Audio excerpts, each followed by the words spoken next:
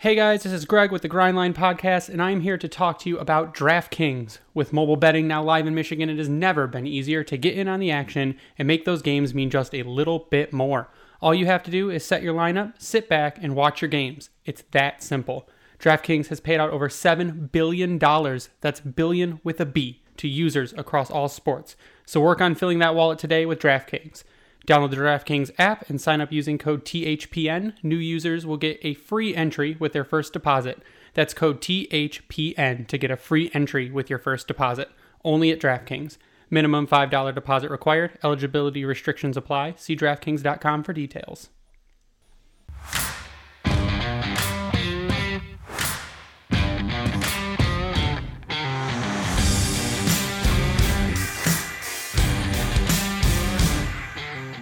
Well, guys, it is the 19th of July, and you are listening to episode 132.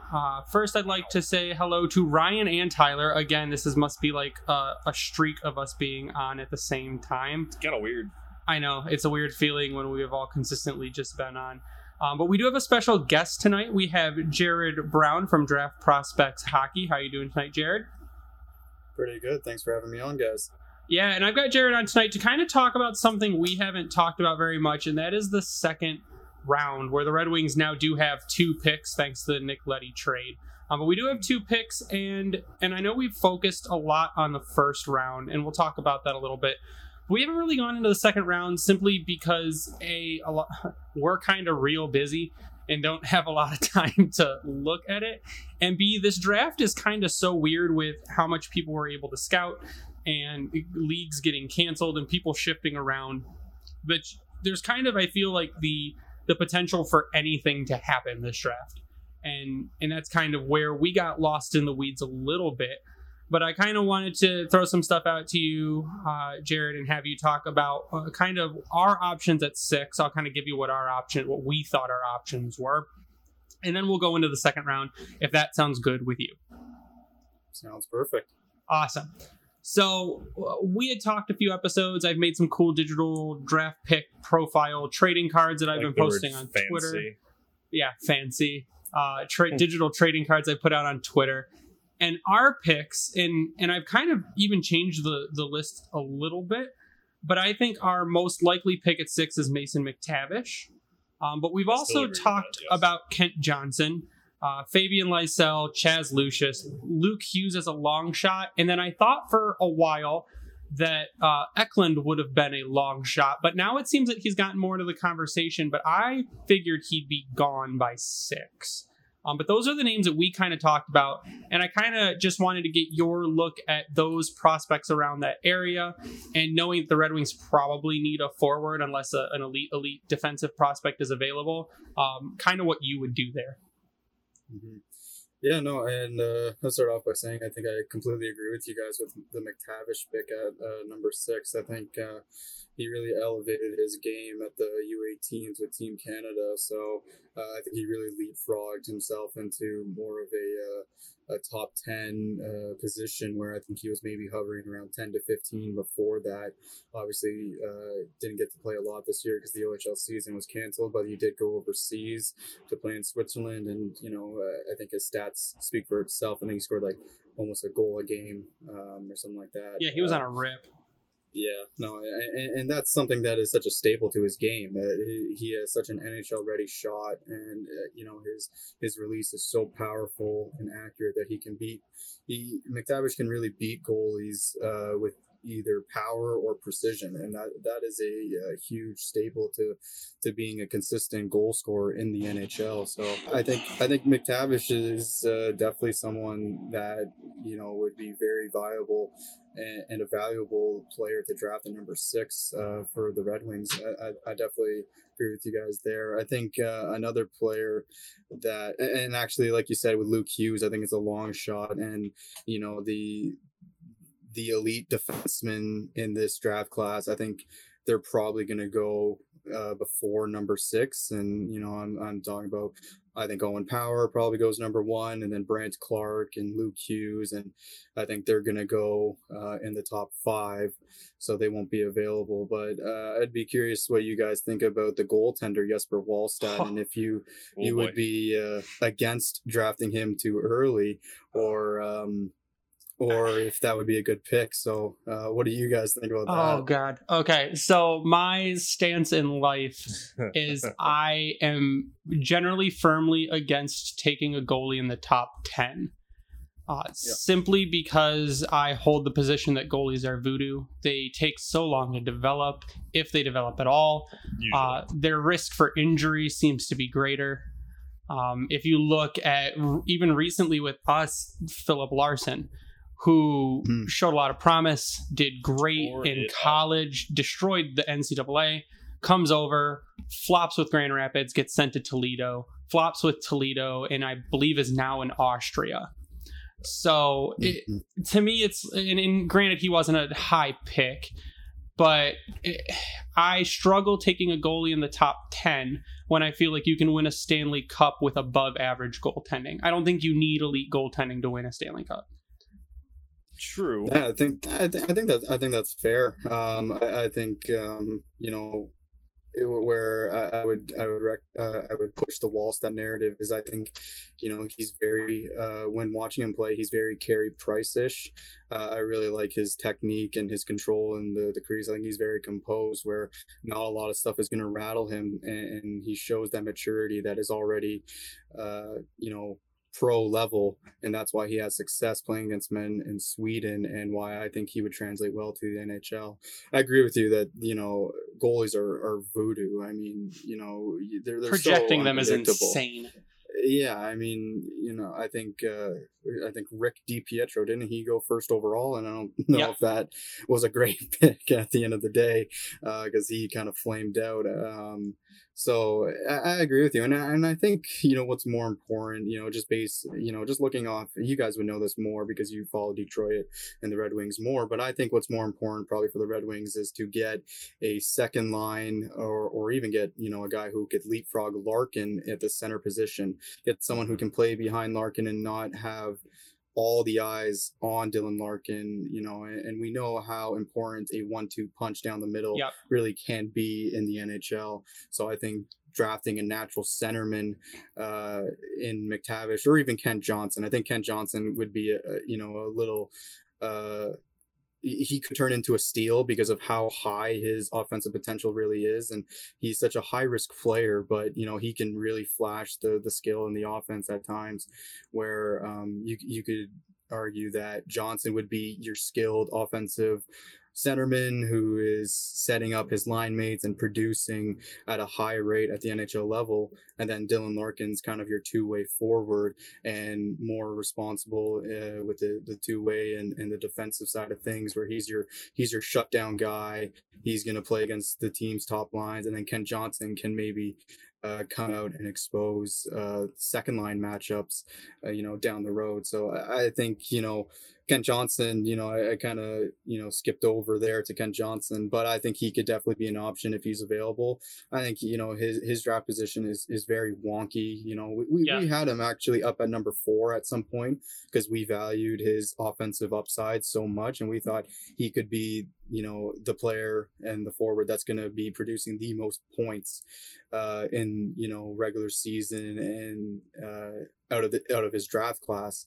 But I think he's got a lot of there's still a lot of ironing out in his game, especially like his physical maturity and his defensive presence is not very matured yet. But that comes with age, obviously. And I think McTavish is more. I mean, McTavish is built like a bowling ball. I mean, he's already physically mature, and you don't have to worry about that. But I think and one thing actually with McTavish over Johnson is I find McTavish already has a better 200-foot two-way game. So, I think McTavish could leapfrog Johnson on multiple people's scouting rankings and maybe Detroit's.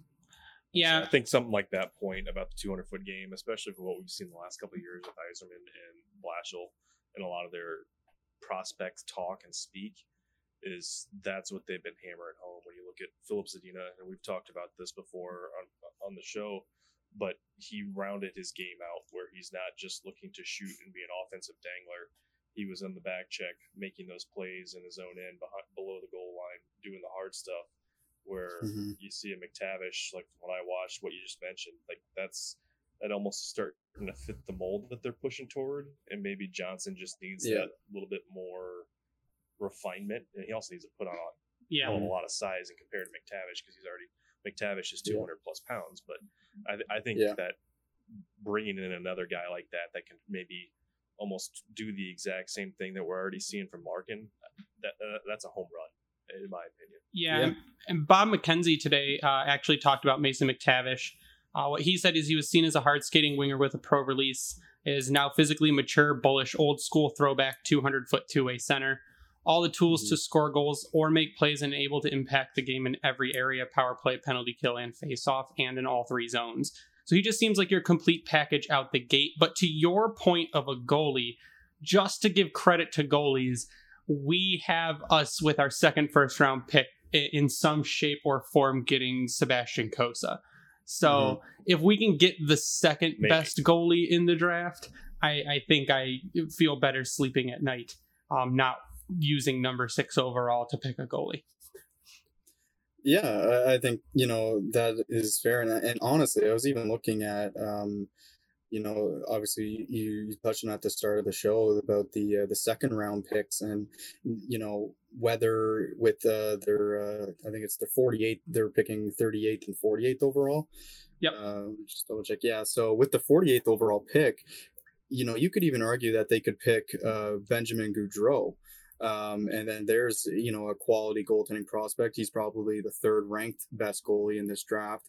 And then you don't have to waste your 2 first round picks on a goalie. But to get back to your point there with Cossa, you're definitely going to get the second best goalie. I've even seen some people rank him as better than Wallstein. They like him more and his potential because of how big he is. I mean, the guy is, a monster in the net, 6'6" and over 210 pounds, I think. And he's just so athletic too. It's really, he's like a unicorn in the sense that you don't get goalies that big, but that natural of size and be as athletic as he is. I mean, it's really remarkable to see it. Now with being so athletic, he can scramble and his positioning can sometimes need work, but that is something that a good goalie coach can hammer down and help out. So, I think Cossa available at number 23 for the Red Wings is definitely, a viable option. I like that. I think he's, a big butterfly puck stopper, and I think, he plays pretty similar to someone like Ben Bishop. Let's just hope he doesn't have an injury history with Ben Bishop, because we know that's a different topic. Yeah, but I like Cossa, and his play this year, even though it was a brief stint, because the WHL only played around 20 or 24 games, it was still very remarkable. He played, it was really impressive. So. I think he's got areas to work on in his game, Cossa, but he is very much a natural talent due to his size, his athleticism, and he's really good at keeping the puck away from the middle after original save. He's really good at punching it to the corners, punching it away from danger, and that's something that is very, very important for a goalie. Just to eliminating the scoring chance.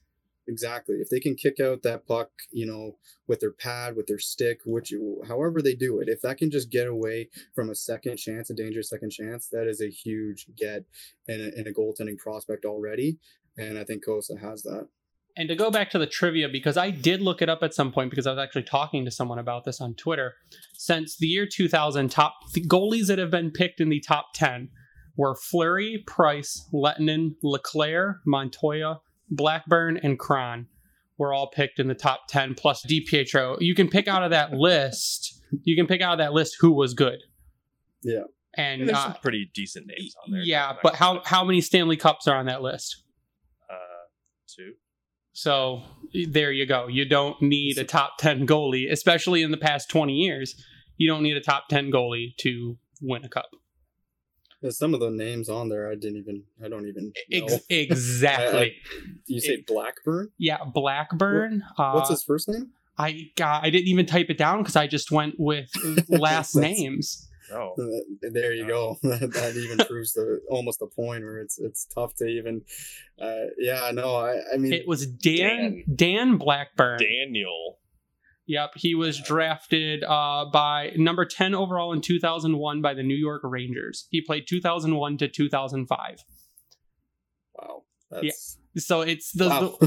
and it's like that's a top 10 goalie, and he not good. He went the 20, 32, and 11 with one shutout. For a top 10 pick, that's definitely a flame out. And then we even see, someone like Jack Campbell now with the Maple Leafs, who I think Campbell was an 11th overall pick, I believe, with Dallas, and it took him so long. And even now, it's now you're going to see maybe if he can finally have a first year as a starting goalie with the Maple Leafs, and them probably not re-signing Freddie Anderson. So we'll see if Jack Campbell can finally live up to the 11th overall pick name. Yeah. But I mean, he's around 28 years old now, so then it goes back to your point that they can take a lot longer to pan out. And if you're Dallas, you did not project Jack Campbell to then become your starting goalie when he was 28, obviously. No, not at all. But yeah, that's why I mean, goalies, okay. I mean, I'll take them, and later, if I'm picking a goalie in the first round, it's going to be a little later in the first round. And if I see Wallstedt fall to a 15 or a 16, maybe I trade my my pick in the 20s up with a couple other assets to move up and take him if he's still there. But I want to hear Tyler's take on the goalie, because I know he's very passionate. So my thoughts are on the goaltending situation is I do kind of agree with Greg. I've kind of come back on this because I have seen a lot of Wallstedt, of course, as much video as possible. And I mean, if he projects to be a number one goalie like a Pekka Rinne or a Carey Price or maybe a Carter Hart, going forward, is it worth a 6th overall pick? I mean, you look at the teams with the best goalies, it doesn't seem like they're ever a bottom out kind of team. It seems like they're always in the fight, always either a playoff team or a fringe playoff team. But I mean, your situation there on saying who wins Stanley Cups and not is very fair. But I mean, I'd rather have good goaltending than bad.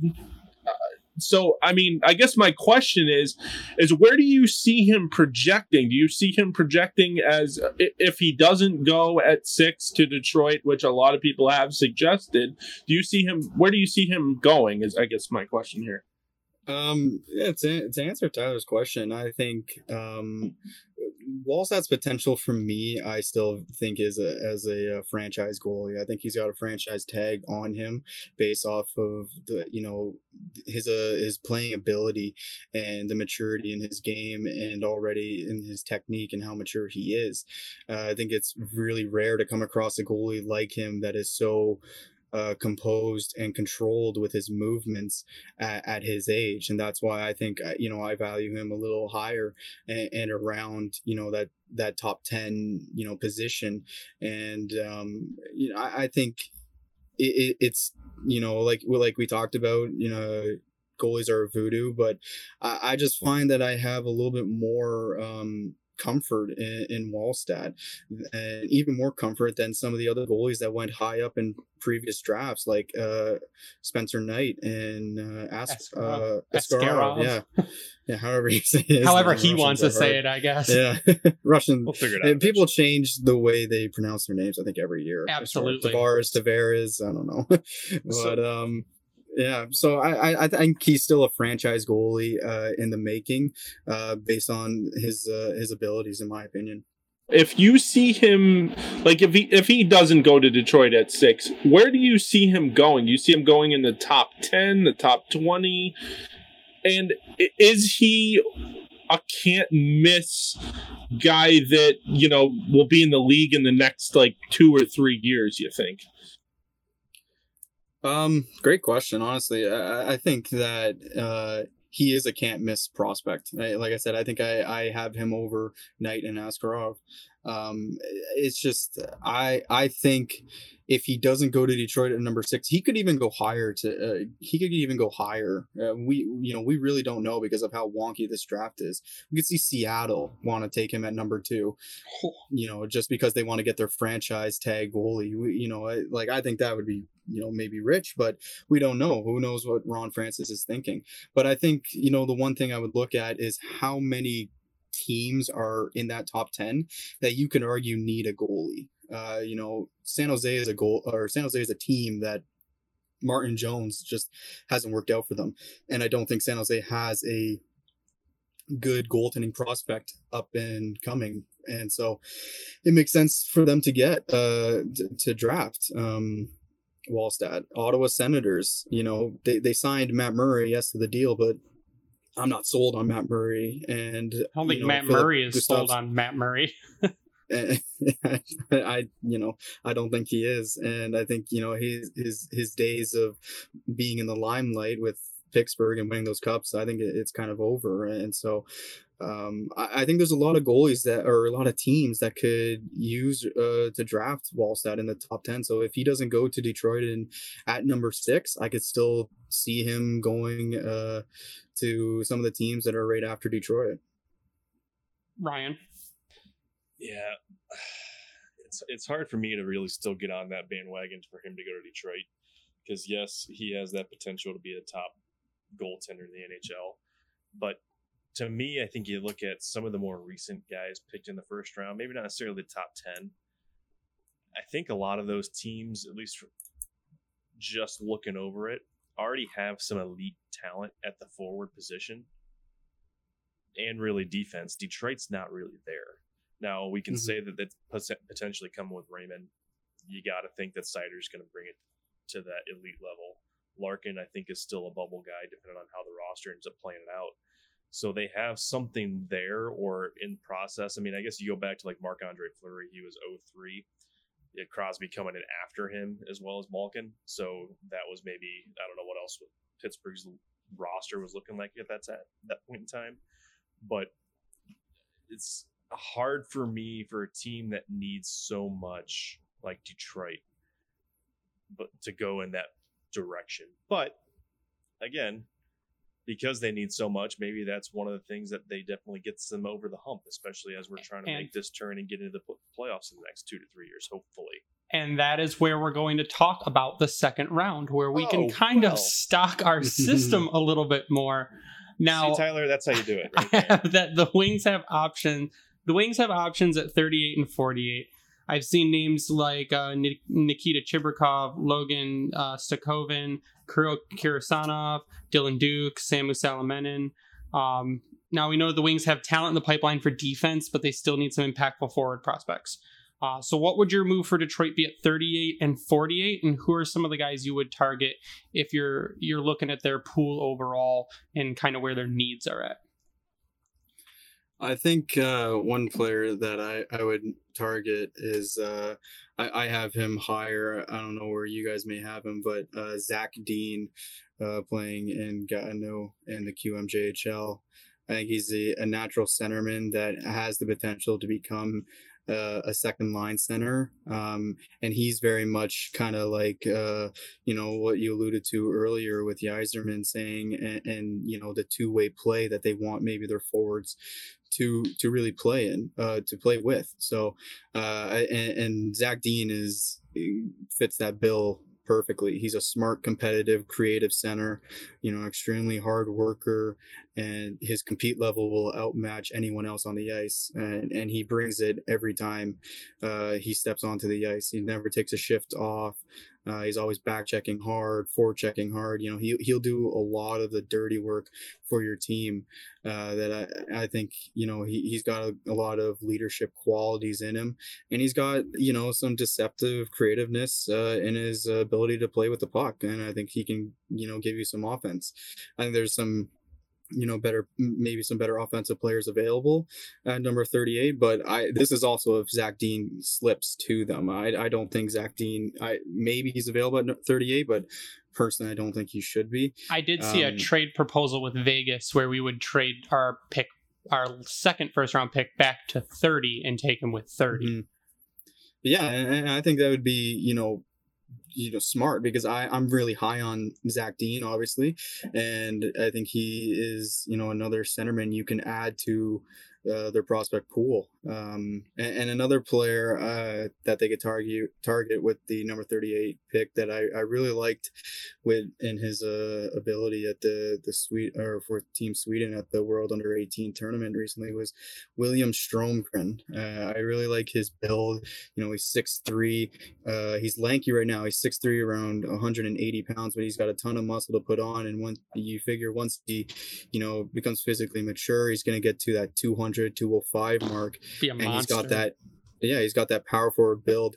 And the one thing that I really like about Stromgren is not only does he have that natural size, I like his skating. I actually think he's an all right skater, and I think once he hits top speed, he can make some troubles in the transition. I think his startup is what needs to be worked on. I think his first step quickness isn't the greatest, but he's another guy who plays really high.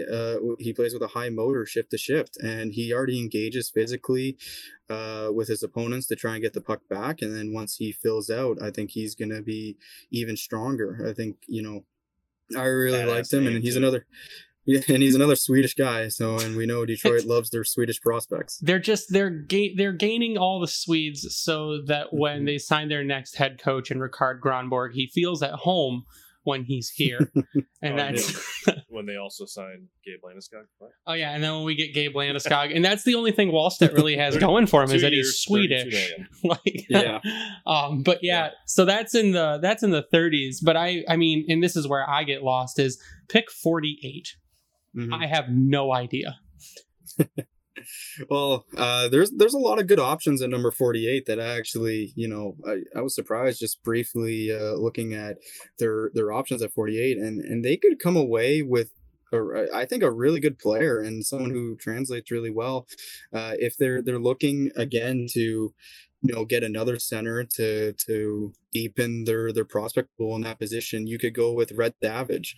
Not only does he have a badass name, but he is another guy. He plays in all situations. I think we get the gist of where I'm going with the targets for Detroit. But he's a terrific character player. He was the captain of Team USA at the U18s. Leads by example with how he plays. He's always hustling, and he's really intelligent, really strong 200-foot player and centerman right now. He creates a lot of turnovers in the defensive zone that starts the transition for his wingers, and that's something that's really noticeable, is just how engaged he is defensively, and how much he wants to strip pucks and get them back and start the transition. So I think he's a guy who plays very much in the dirty areas. He's going to score from right in front of the net.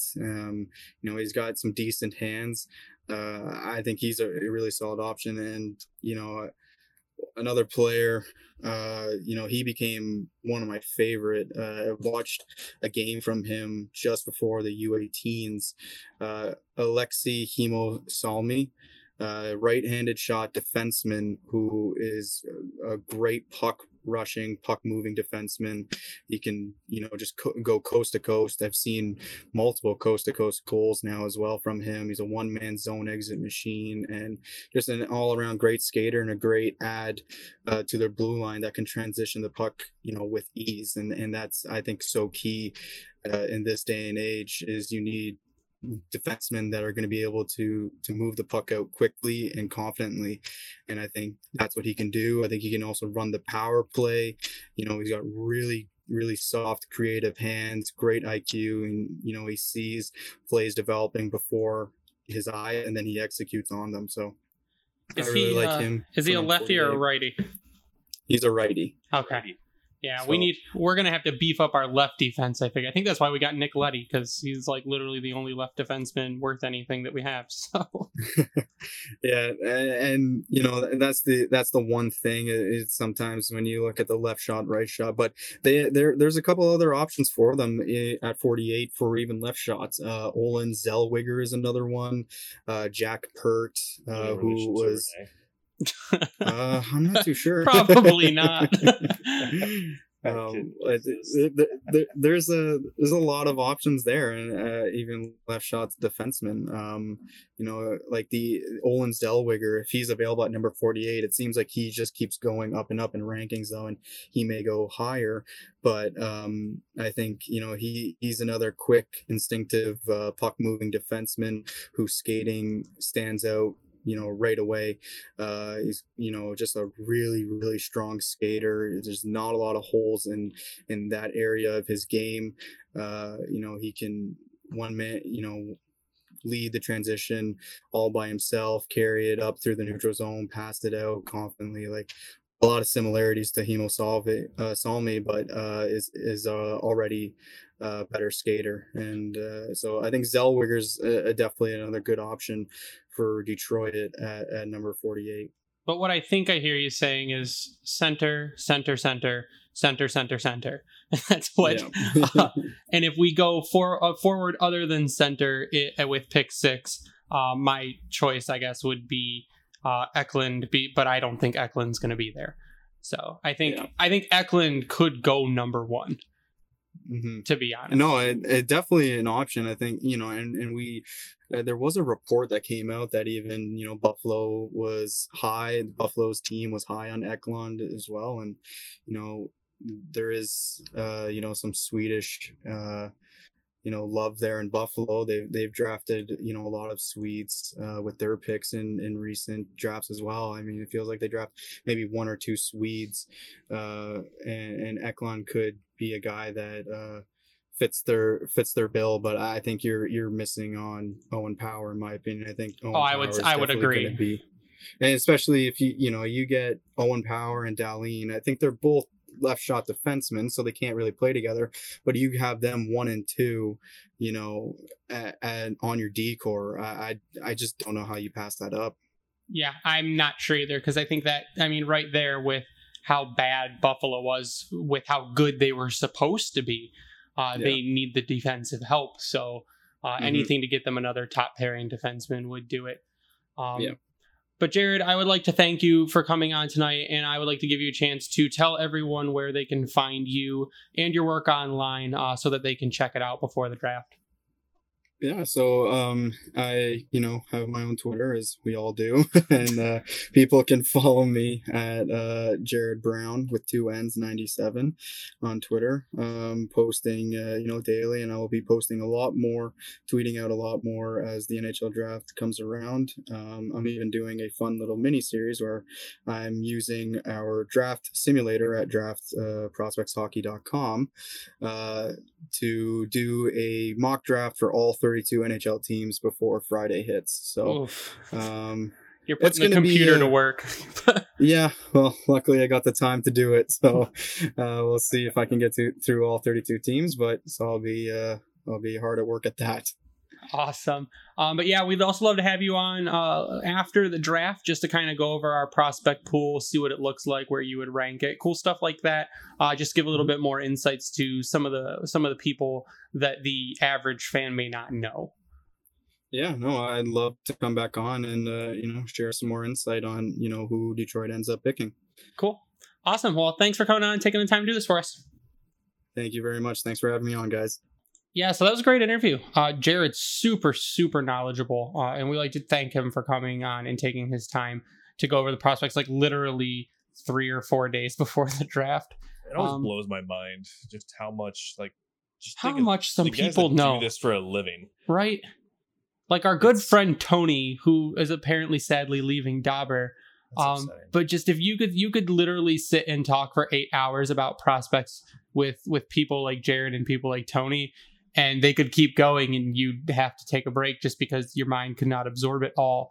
It's like, because then there's the simpletons like us to be like, yeah, that would actually fit perfect with what this guy does. Yeah, like Ryan, who are you looking up as we were talking? Zellweger. So, yeah, what's Apparently the scoop, not Ryan? related to Renee. So we recently, this is fantastic, we linked into Jay Fresh. I recommend everyone does the same thing. I think it's at JFresh Hockey. Yeah, he looking at his prospect card, he actually has Olin Zellweger. He's 5'10", 174 out of Canada. Looks like he's kind of a fringe, almost like a Joe Velino number, Jonathan Berggren, like in that 28 to like 36 range potentially. But a solid moving defenseman. He's got a 25% chance based off Jay Fresh's projection model of becoming an NHL star, with an 82% chance of becoming an NHLer. Now, I need to understand his timeline stuff a little bit better, but potential is there where he could be there sooner rather than later in the NHL. But from what Jared was just saying and what I just and he's super young. He's 17.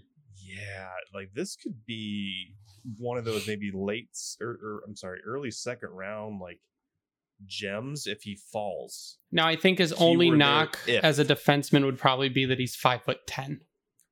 True, but look what we had for a 5'10" defenseman this past season. Sure, Troy Stetcher. Yeah, and what he could do at both ends of the ice. What he might be doing for the Seattle Kraken pretty soon. Oh, look at that! Geez, you guys just have a leeway or a transition. Right I might as well just take my headphones and put them on the table because you keep stealing my transitions and stealing my segues and bringing it up. At least I'm apparently doing it in order, where Tyler was just all. Tyler says, "Fuck it, I'm gonna segue to whatever I want. I'm gonna piss Greg off in any way possible." Tyler's like, "I'm gonna segue to next episode." I'm going with the flow today. I've got a glass of monkey shoulder here, and what the Tigers are booty hole in the Texas Rangers 9-0 right now. It's good. Let's go. Wow, both of our baseball teams are doing the same thing. The Red Sox are smoking the Blue Jays 12-4. So we appreciate Jared coming on. He was super knowledgeable. I do love people that come on and are able to tell us about, guys that are, 60, 70 deep in the draft. And like I said, I mean, some of those names I had never heard of personally. And so I'm glad, we now have certain scoops on the second round and even a little bit further. So I'm glad he was able to come on. Yeah, but that's what we're going to take a look at. We're going to take a look at, we've done draft and we will be at the draft party. The draft party. We will be there. They finally announced it. Well, Tyler won't be there. We will be there. Me and Ryan will be at the draft party. Sorry, Tyler. And we have t-shirts to give away to our listeners who can identify us. There's a lot. I'm going to bring a backpack, Ryan. I suggest you bring a backpack and we'll put t-shirts in them. You better remind me because damn well I'm gonna forget. Yeah, I'm pissed, man. I would have loved to have been, but I'm going to Portland. So sorry, unfortunately. Portland, Maine, not Portland, Oregon. You're going to the wrong Portland. I think we talked about this, Tyler. Yeah, we did. The plan, but we have we have two Red Wings topics to talk about before we talk about the draft party, which we'll just mention at the end. One is kind of important. They're actually both kind of important. So the Red Wings made a trade. Steve Yzerman picked up his phone, called Lou Lamoriello, and acquired Nick Leddy for Dick Panik, the 2021 second-round pick from Edmonton, which is number 52. And we retained 50% of Panik's salary. People flipped the fuck out about that. And I'm here to tell you that it's $1.375 million. It is absolutely nothing. Now here's a question, though. So are we officially into the new league year yet? I think so. No, Why? Why? No, I don't. How does that work for the salary retention? Does that count against us for next season, or is it just for the remainder of whatever this season is? I think it's next Panik season. is assigned through 2022-23. Yeah. Right. So is it retained? You retain it for right? You retain the money through the length of the player's contract. Okay, I was just checking. Yeah, I thought that was the case, but I wasn't sure. So if Panik had 8 years left, you would retain that money for 8 years. Oh, so God. Yeah, that's why retaining money on long-term deals that you trade is kind of sucks. But that was the trade, and we got Nick Leddy. Now people again flipped out. And you know why they flipped out? Because we traded a pick. People said the it was pick. a second round pick. Yeah, But it wasn't even ours. No, one, it wasn't ours. Two, it's almost a third round pick. And what you're getting in Nick Leddy, which you could really take that one either way. I'm sorry I cut you off there, but what you're getting in Nick Leddy is you're getting a guy who eats minutes like nobody's business. He's good on the power play. He provides offense, and he'll be a great mentor for Sider.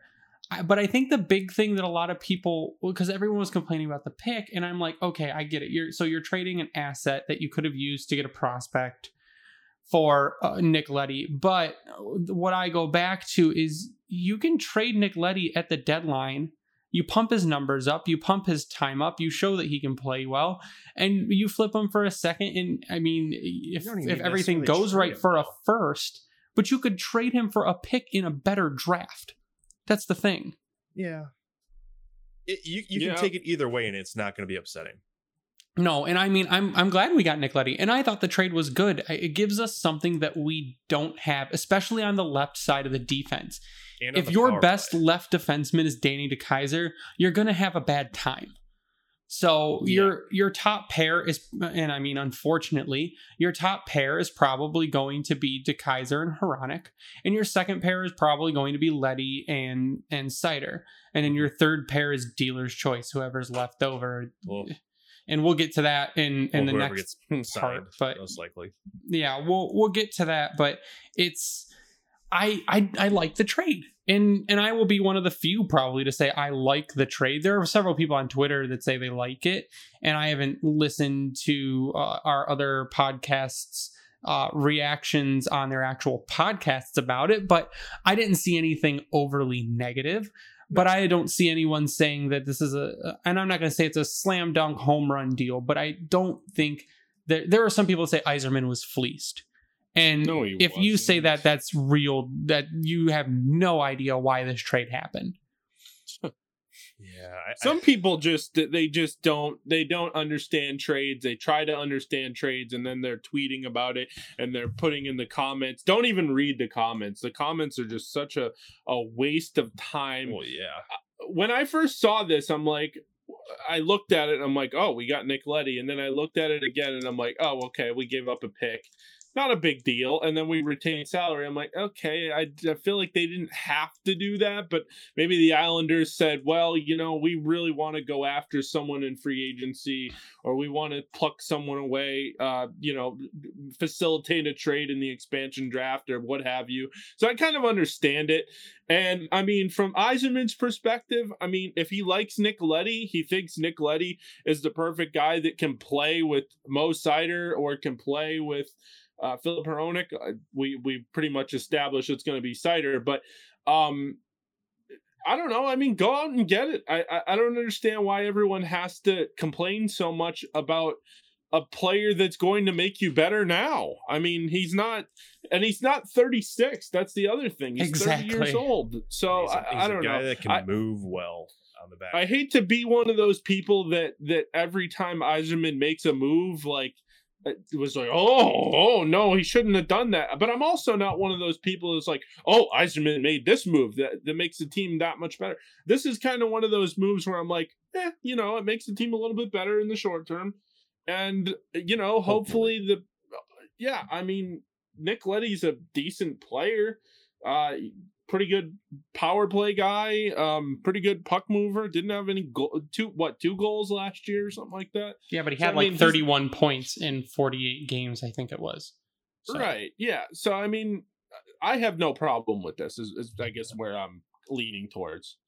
I think the biggest thing to take away from when you look at a lot of the comments and posts that are out there, more so not from the peanut gallery like us, but the analytics aspect of it, especially. So going back to the JFresh hockey, what stands out when you're looking at him, he's a primary assist hog. So you mentioned he had 31 points, 31 and 56 assists. Yeah, 31 points, 29 assists in 56 games. So yeah, he eats up that primary assist. So that thing right there, to me, this team badly needs, because well, I shouldn't say they badly need it because it reminds me of Hronek. Now you've got two guys that can move the puck very well. But I think what really makes him kind of stand out a little bit more is what he can do on the power play. We know how bad the power play was. We know that Alex Tanguay was brought in to revamp this power play. We know what Hronek can potentially do back there. Yeah. Now you have another guy in the back end that, based off what we have right now, we didn't have much, and that I think was one of our biggest like hurdles to overcome, was what to do. Like, you saw how many games did we have last year where we had two defensemen back there because we didn't have enough faith in one of them to do it, or we're just so hurted on offense. So he brings, you can either put him and Hronek together back there, put them both on 1A, 1B duty, and just let them go. So I think that's, with Stetcher being exposed as well as Cholowski, that's two guys that are offensive minded that Luddy can more or less easily replace. And that's what I think the intent is there, depending on whether or not Stetcher gets picked up or not. So we'll see. Yeah. And like Tyler said, it's Luddy's not 35. He's 30. And if you have him for this season, and if he does great, you can flip him. If he does great and you want to retain him, you could probably retain him for another couple years and just see how he progresses. But he's not absolute garbage, which is a lot of people are trying to make him out like, wow, Lou fleeced Yzerman, Leddy is garbage. And if he's you look super special, but he's not shit. But he's a solid left defenseman in a position where you don't really have a top four. I mean, okay, so I guess you could maybe, depending on what version of Danny DeKeyser you get, Danny DeKeyser is a bottom four, probably middle pair defenseman if he's playing the way he should be playing. But you don't have a guy who you could say that's a consistent top four left defenseman. And that's why you bring someone like Leddy in to, one, mentor your young guys, and to two, take a solid position on the left side of the defense where you don't have a really reliable guy there that can play tough matchups and that can play big minutes. So you need a guy on the left side that can match minutes with Filip Hronek, and that's something that Nick Leddy can do. Yeah, I mean, like I said, I like the deal. I have no problem with the deal. I think that, people are majorly overreacting, which, I mean, seems to happen every time that there's a deal that's made, whether it's good or bad for the organization. And I don't think Yzerman's made too many bad moves. I don't chalk this one up as a bad move, regardless of what happens, unless that pick that he trades turns out to be Andrei Vasilevsky or turns out to be someone of the ilk like that. I mean, other than that, I mean, you just had to reference the really trade that involves Kyle Quincy, huh, Tyler? That's cool. That's real fucking cool. Jesus Christ, Tyler! Had to go down the Kyle Quincy route. Look, I'm not going down. I'm not going down that road. But a traded draft pick and Andrei Vasilevsky, which is direct correlation to Kyle fucking Quincy. He had to do it. Why did you do that? Look, I had to bring it up because that would be the only. I did have to bring it up. No, you really didn't. You could have said Henrik Zetterberg. That would have been cool. Well, if we, late round pick. if we look at Nick Leddy's similarity scores using Evolving Hockey's little tool here, he has an 83% similarity to a 28 to 30-year-old Dan Girardi from the 2012 to 2015 season. He has a 81.5% similarity to a 24 to 26-year-old Nikita Zaitsev from 2016 to 19. I don't like the next one because it's Jack Johnson, but he has an 80. Hey. That's Jack Johnson from 2011 to 2014. That's a good Johnson. And he has an 81.1% similarity to vintage Mark Stahl, 2014 to 2017 Mark Stahl. So those are not bad people to be compared to. I'm gonna take it. I mean, I like looking at the least similar players, least similar to a 2014 to 2017 Erik Karlsson. Well, no shit. That's like who was the peak. Yeah, exactly. So I think that you're not getting a world beater, you're not getting an elite defenseman, you're getting a good defenseman. And you did not give up really anything. Plus, you got out of Richard Panik's forward contract. So you opened up a spot for a forward to come in case someone like a Jonathan Berggren forces his way into the lineup, or from long shot Lucas Raymond could force his way into the lineup. You've got room for that now, and all you had to do was retain $1.375 million of Panik's contract for one more season, which is nothing. I think that's the biggest part of this whole trade, to be honest with you, because we knew that Panik was going to be in this roster, or on the roster, I should say. Now, who is going to fill that role? Is the intent now going to be dependent on who they draft? Is that going to be a skater that's in the roster this year? I doubt it, unless it's maybe a McTavish. I think that's one of the few guys you can honestly say likely makes this team, like, straight out the gate. Oof. But that's a long shot. Yeah. So who internally does that mean that I think the door is wide open for a Berggren? Or sure, a Raymond, I do too. Raymond or Joe Veleno, I think a depth lock, especially the fact that, Filppula probably gone, Franz Nielsen buried, but I think it adds a lot more intrigue to what they're going to do on the forward side of things. Well, let's see plus how Veleno came up at the end of the year and looked pretty comfortable. I would say he didn't rip it really up or anything, comfortable. but he looked comfortable for sure. Or caveat, it's just that's how they opened up the door for Giovanni Smith. could be that too. Now, Smith does need a spot.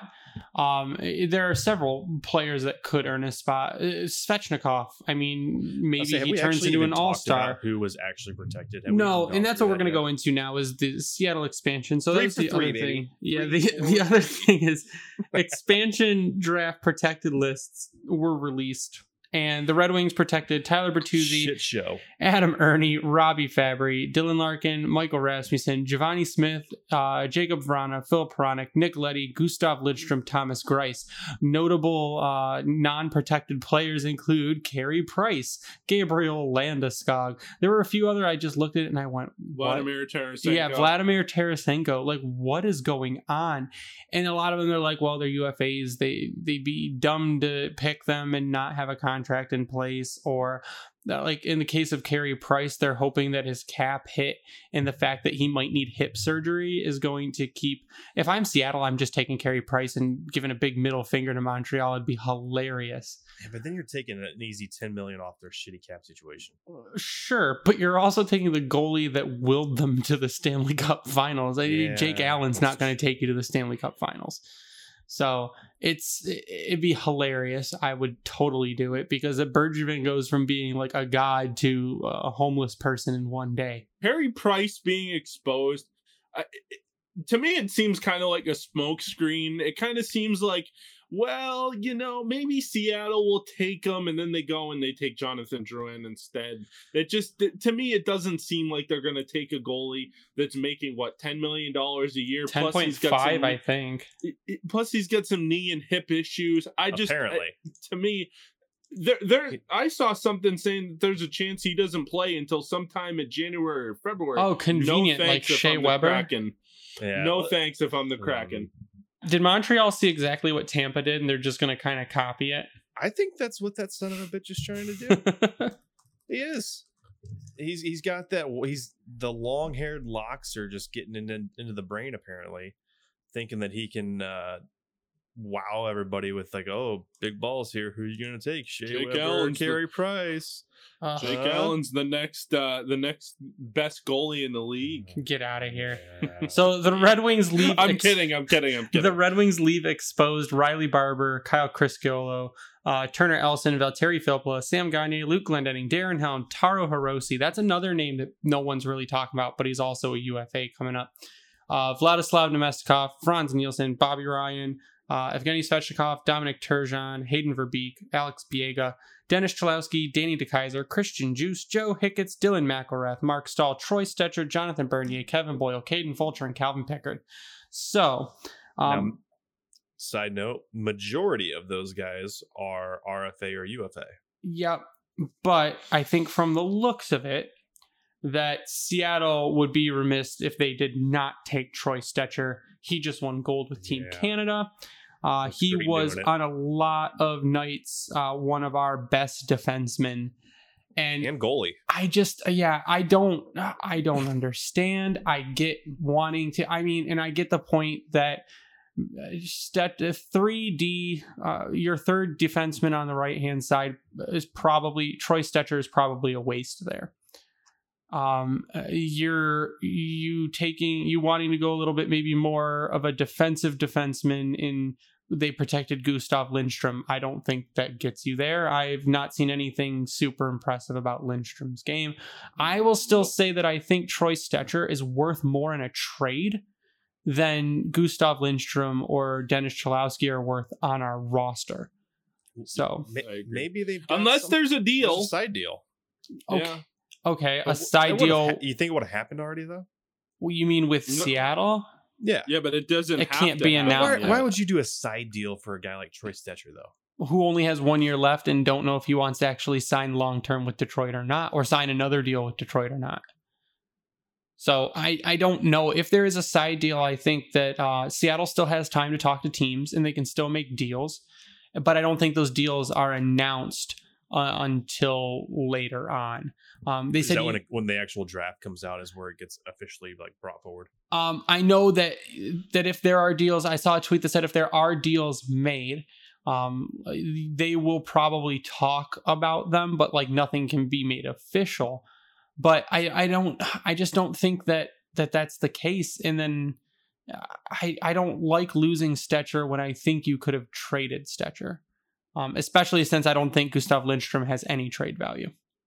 Yeah, it's tricky because while Stecher seems like the most obvious pick, I could still see Vladdy going. I could too. Yeah. So Nemestikov is probably the second. He can play anywhere on your forward roster, whether it be a top line minutes or bottom line minute. Not top line, you're hoping that's more minimal. But I think the big thing there, and I forget what I was reading today or yesterday, it's the intangibles he brings, especially on the penalty kill. Because I think he had 5 of his 8 goals or 6 of his 8 goals this year were empty netters. But it speaks to the type of position guy that he can be for you, and he's also cheap. That's where maybe you hope that Seattle goes that route with it instead of taking Stecher off our hands. Yeah, I don't like it. What annoyed me, like I said, there's not much that annoys me from this Yzerman era, especially since we're pretty, new at this point to this. But the thing that really kind of pissed me off about this is like Troy Stecher was borderline your best defenseman last year, and you're not going to protect him. You're going to protect a guy that's a fringe NHL player at best in Gustav Lindstrom to not protect a guy that was your best or second best defenseman on the team. I just don't understand it for the life of me, and we have the right to be pissed off about that. Well, to that point though, and I think this is one of the things that keeps I've seen kind of comment on the most. You got 27, almost 28 versus 22, and Lindstrom hasn't really had the opportunity to come in and do something. It doesn't mean you have to sign him to a long-term deal. You bridge him out or go maybe 2 to 3 max. Give him that opportunity to make a name for himself, because he's had a very limited sample size. Now, has it been great? Not really. But he's been more sound defensively, which is, I think, why he's there over Cholowski, who's been an awful mess other than his few random offensive outbursts. Now, Stecher, yes, we talked about it. Both ends of the ice, he was great. But long term, I think that's where the hope and prayer is on the Yzerman side of things. 22 years old, defenseman, good size. He's good on his own end. You've got the other guys there that are going to drive the play with Leddy, hopefully Seider, Hronek, whoever else they maybe potentially bring in. So really now, to me, it's just the balancing act of not being too offensively focused on defense while also still maintaining some sense of like actual defense back there. So it's I'm not a fan, but I'm not truly against it. Yeah, I mean, it just kind of it made me look at the list and go, I mean, I guess they're going to do what they're going to do, and Seattle has good choices, but I don't think any of the choices are going to impact us as much as maybe the initial reaction was. simply because, Troy Stecher has 1 year left on his contract, but if he becomes your third pairing defenseman, he's not playing 20 minutes a night. So he's not out there And he's enough. not going to have to. No, and he's not out there enough to really make that kind of defensive impact, as to where you're going to have Seider out there probably could probably hit close to 20 minutes a night. You're going to have Hronek out there 23 minutes a night. So I think that's kind of where I'm okay with it. And maybe Yzerman did see that Stecher didn't want to come back, but I still think you could have traded him and got more in assets than just letting him go for nothing to Seattle. Matt Larkin from the Hockey News and over at Sports Illustrated does have Seattle taking Troy Stecher. Now, he did put out his Seattle mock list, and I want to run through that really quick before we close out the show, just to kind of get a chance to look at what a Seattle team could possibly look like. So I'm taking Hayden Fleury from the Anaheim Ducks, Michael Bunting from Arizona, no clue who that is. I guess he showed intriguing goal scoring ability this season. I watched 0 Arizona Coyotes this season, but they could also take Phil Kessel. So Connor Clifton from Boston, Will Borgen from Buffalo, Mark Giordano from Calgary. So that was that last one? Will Borgen, defenseman from the Buffalo Sabres. Borgen profiles as a steady physical presence who could occupy a third pair spot and doesn't have enough NHL experience to require a big raise on his $864,000 cap hit. Mark Giordano from Calgary. See, that one's surprising just because of the cap hit relief that $6.75 million. Jake Bean from Carolina. Ryan Carpenter from Chicago. Jonas Donskoy from Colorado. Jonas. Max Domi from Columbus. That's surprising. a flashy one. First of all, that Columbus decided to expose him after just acquiring him. Yep. Like, that adds to the narrative right there of the please take my big money contracts. Well, no, just people outside of Columbus being like, nobody wants to play there. And then, like, everyone, you hear players say that they actually enjoyed it after they get there. But most guys are like, people say it sucks, I don't want to go there. And then they get there, enjoy it, let them but go. then all of a sudden, hey, see you later. They have him taking Here's some chili. Adam Masharon from the Dallas Stars. I'm sorry, who? Rather than have them force the new Marc-Andre Fleury narrative with a rickety Ben Bishop, I project the Kraken to go with a cheap upside player in AHL prospect Masharon. From Detroit, Troy Stecher. From Edmonton, Juhar Khaira. Oh, Jujar Kara. Is that his name? Yeah, are you serious? That's how you say his name? Jujar? Yeah, Jujar Kara. Yeah, big dude. Okay, I've heard that's Ken Daniels say it a million times. Real big body. That's what it says. It says Khaira brings an incredibly high volume of body contact per shift. Yeah. When he was out there, you'd see him out there with McDavid a lot, kind of his shadow. For Florida, they have Chris Drieger, who is apparently already in contract talks with Seattle on a 3-year, $3.65 or $3.5 million contract. LA, Kyle Clague. Kale? Yeah, he was a top round pick. Canada World Junior. Another Kale, like Kale really McCarr. Spelled the same way, or like Kale Clague. Oh, so it's like the food. Kale is Cale. Yeah. But it's also Kale. McCarr is what I'm. Yeah. No, McCarr is what I'm saying. Well, yeah, no, we're talking about this guy's crazy name from the Minnesota Wild. The plant. I'm gonna call him the plant. Kale Clague. From the Minnesota Wild, Capo Kakkonen. From the Montreal Canadiens. That could be an interesting one. It could be. His contract's cheap. He's an RFA till 2020, or he's an RFA in 2022. Their note on it is, I know Cam Talbot outplayed Kakkonen over the past season, but Kakkonen flashed star potential in spurts and is a decade younger. He's a natural choice for the Kraken. To me, home run swing for the cost of almost nothing. From the Montreal Canadiens, Brett Kulak. From Nashville Predators, Kelly Yarncroc. From the New Jersey Devils, Nathan Bastian. From the New York Islanders, Jordan Epperle. From the Rangers, Colin Blackwell. From Ottawa, Chris Tierney. From Philly, James Van Riemsdyk. Ooh. From Pittsburgh, Zach Aston Reese. Okay. From San Jose, Dylan Gambrell. And from St. Louis, Vince Dunn. From Tampa yeah. Bay, Andre Palat. From Toronto, Alex Kerfoot. From Vancouver, Braden Holtby. From Washington, Brendan Dillon. From Winnipeg, Dylan DeMello. So Some good names in there, man. there are, and then a lot of people are saying, looking at the expansion list, doesn't look like it's going to be another Vegas, but they didn't think Vegas would be a Vegas, so here we are.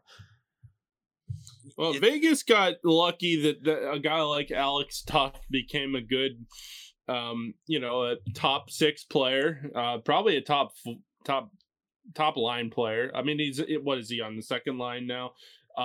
William Karlsson became a good first line center. Jonathan Marchessault was found money. Nate Schmidt was tremendous for them. I mean, they just found these guys, and Marc-Andre Fleury, had his ups and downs with the playoffs and everything, and then all of a sudden he had a great year with them, and he's been good ever since for the most part. I mean, they really did get lucky now, but they did do some homework in terms of this, and I mean, Seattle has had almost 2 years now, a year and a half now to figure out who they think there is going to be available. And now they have a concrete idea, and I'm sure they know at this point who they're taking and what it's going to be. My interesting thing is, are they going to try to be cheap, or are they going to try to go for it? Think, are they going to try to be a good team? They've been instructed to spend to the cap. Yep, they got green light. So they're. I don't know if heavy. The thing with that is like, okay, so you could take Mark Giordano, you can take Troy Stetcher, you can take guys like that, you could take Max Domi, Jonathan Drouin, or Carey Price. I mean, how are they? Where do they stack up? Is my question. I mean, I guess it depends on what team they put on the ice, and then obviously they have a second round overall pick. They could bring Matty Beniers in right away. I mean, I guess they could be pretty competitive. The more I think about it, I mean, the potential's there. It just depends on, again, how they spend it. Because you think about most of these contracts now, if they go for the UFAs, I'd be kind of surprised and amazed. I mean, I think is it Dreger? I don't know why I get the extra one, but anyways, like he is a pending UFA, but he's already sounds like committed. He's talking to going with them, there. So that's the best case scenario. You're not really getting that from every other guy that's out there, like Gabe Landeskog, for instance. Yes, he's been exposed. He's a UFA. Alex Ovechkin is a UFA. He was exposed, but it's because they're not under contract, so they didn't have to worry about it. Because most of these guys, they know or hope, they should say, they don't want to sign with them, that they're not going to go and sign with this team. Now, that doesn't mean they can't go sign elsewhere. But the odds are better that you're not getting picked up there by Seattle and then get your feet swept under you out under you. So it's we'll have a lot to talk about next week when it actually happens. Yeah, it'll be fun because, like you said, he's going to spin to the cap. But it's most interesting because you look at Carolina. Francis was there kind of to get the roots going for where they're at now. Yep. So, and it sounds like he is very much behind the analytics bandwagon. So it's going to really make a lot of people on Twitter hot and happy. So it's going to be interesting. Yeah. I don't know. I mean, to me, if they take like Vince Dunn from St. Louis, Ryan Donato from San Jose, Jason Zucker from Pittsburgh, JVR, Evgeny Dadonov, Brett Howden, Kiefer Bellows. I mean, and swap out Kiefer Bellows and put in Jordan Eberle. Now you have, Jonathan Drouin from the Canadiens or Carey Price. Anthony Duclair potentially from the Florida Panthers if the whole Drieger thing doesn't work out and they can't get a contract together. I mean, there's endless possibilities there. They really do have a decent amount of, I guess, assets. I mean, Vitek Vanacek's another guy from the Capitals that I look at. TJ Oshie, was he protected or no? I didn't look at every single one of the lists. Oshie and Kuzi were both protected. Oh, they were both protected. Okay, well, that's interesting then. Well, anyways, I mean, but you got to think there's also free agency that they can go out and, I mean, they're not going to give an 8-year deal to, Zach Hyman or anything like that. I don't think. I mean, I guess you never know, but there's Ryan Suter out there. There's definitely potential defensemen out there and forwards The out there. legit UFAs. Well, yeah, there are legit UFAs. Gabriel Landeskog, they could give him $10 million a year to come to Seattle and be the captain of the Kraken. Be a hell of a move. Yeah. But that's something we're going to talk about next week. We're going to wrap it up for tonight because we went way over. So I want to get you guys' final thoughts before we sign off. We'll start with Ryan. Go Tigres, because they're just beating the shit out of Texas. But yeah, other than that, it's going to be a fun week. I'm looking forward to the draft party. I still got to kind of figure out some logistics behind that for the baby.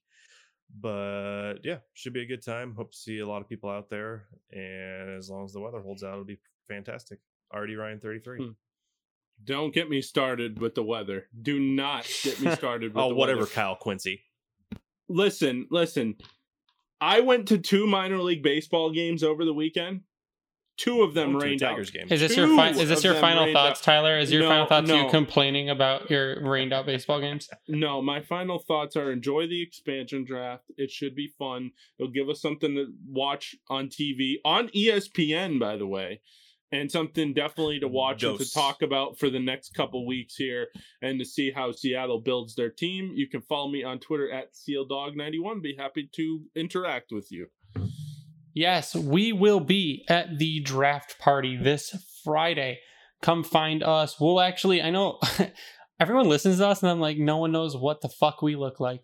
So I will tweet out a picture of me and Ryan wearing That'd be really our cool. shirts. Hats. Yeah, I know. I talked to someone about that today. So, we will be wearing our shirts. We will have shirts to give away. We actually have quite a few of them. So come find us, hang out with us, drink. What? How many we got? A lot. Okay. So come find us, hang out with us, drink with us. We're going to party. We're going to be shocked by the pick, I'm sure, like we were with Mo Sider. We'll be finding and pestering Darren McCarty. But it'll be a good time. We've got a shirt for him too. Yeah, a good time will be had by all. So hit us up there. Ask us on Twitter where we're at. I'm sure we will be posting our locations. And I want to try to maybe go a little early to head down to a bar down there or something before we go over. So there will be more on that coming. You can follow me online at Bringing the Wing. You can follow the Grindline Podcast online at Grindline Pod. You can find our podcast where our podcasts are hosted. We like to give a shout out to the Hockey Podcast Network, who so graciously hosts us and spreads our podcast out all over the internet. If you go to howieshockeytape.com and use promo code Grindline, you get 10% off your order. If you use that same promo code on Bring Hockey Back, you get 12% off your order. And we also like to give a shout out to Founders, who's the official beer of the Grindline Podcast. You can head over to Redbubble and search The Grindline and find our sweet merch shop where we sell a ton of stuff that's just been absolutely on fire lately. We've sold a lot of stuff, seen a lot of good feedback on Twitter, people posting their pictures of their shirts, and they look absolutely great. I'm going to pat myself on the back because they're all original designs by me. So yay for me. Thank you. But yeah, we'd love to see everyone down at the draft party on Friday, and tweet us for where we'll be and you get some free stuff. But that's going to do it for us tonight. So for Ryan and Tyler, I am Greg. You stay classy, Hockeytown. Bye. Good job. Good. Guys.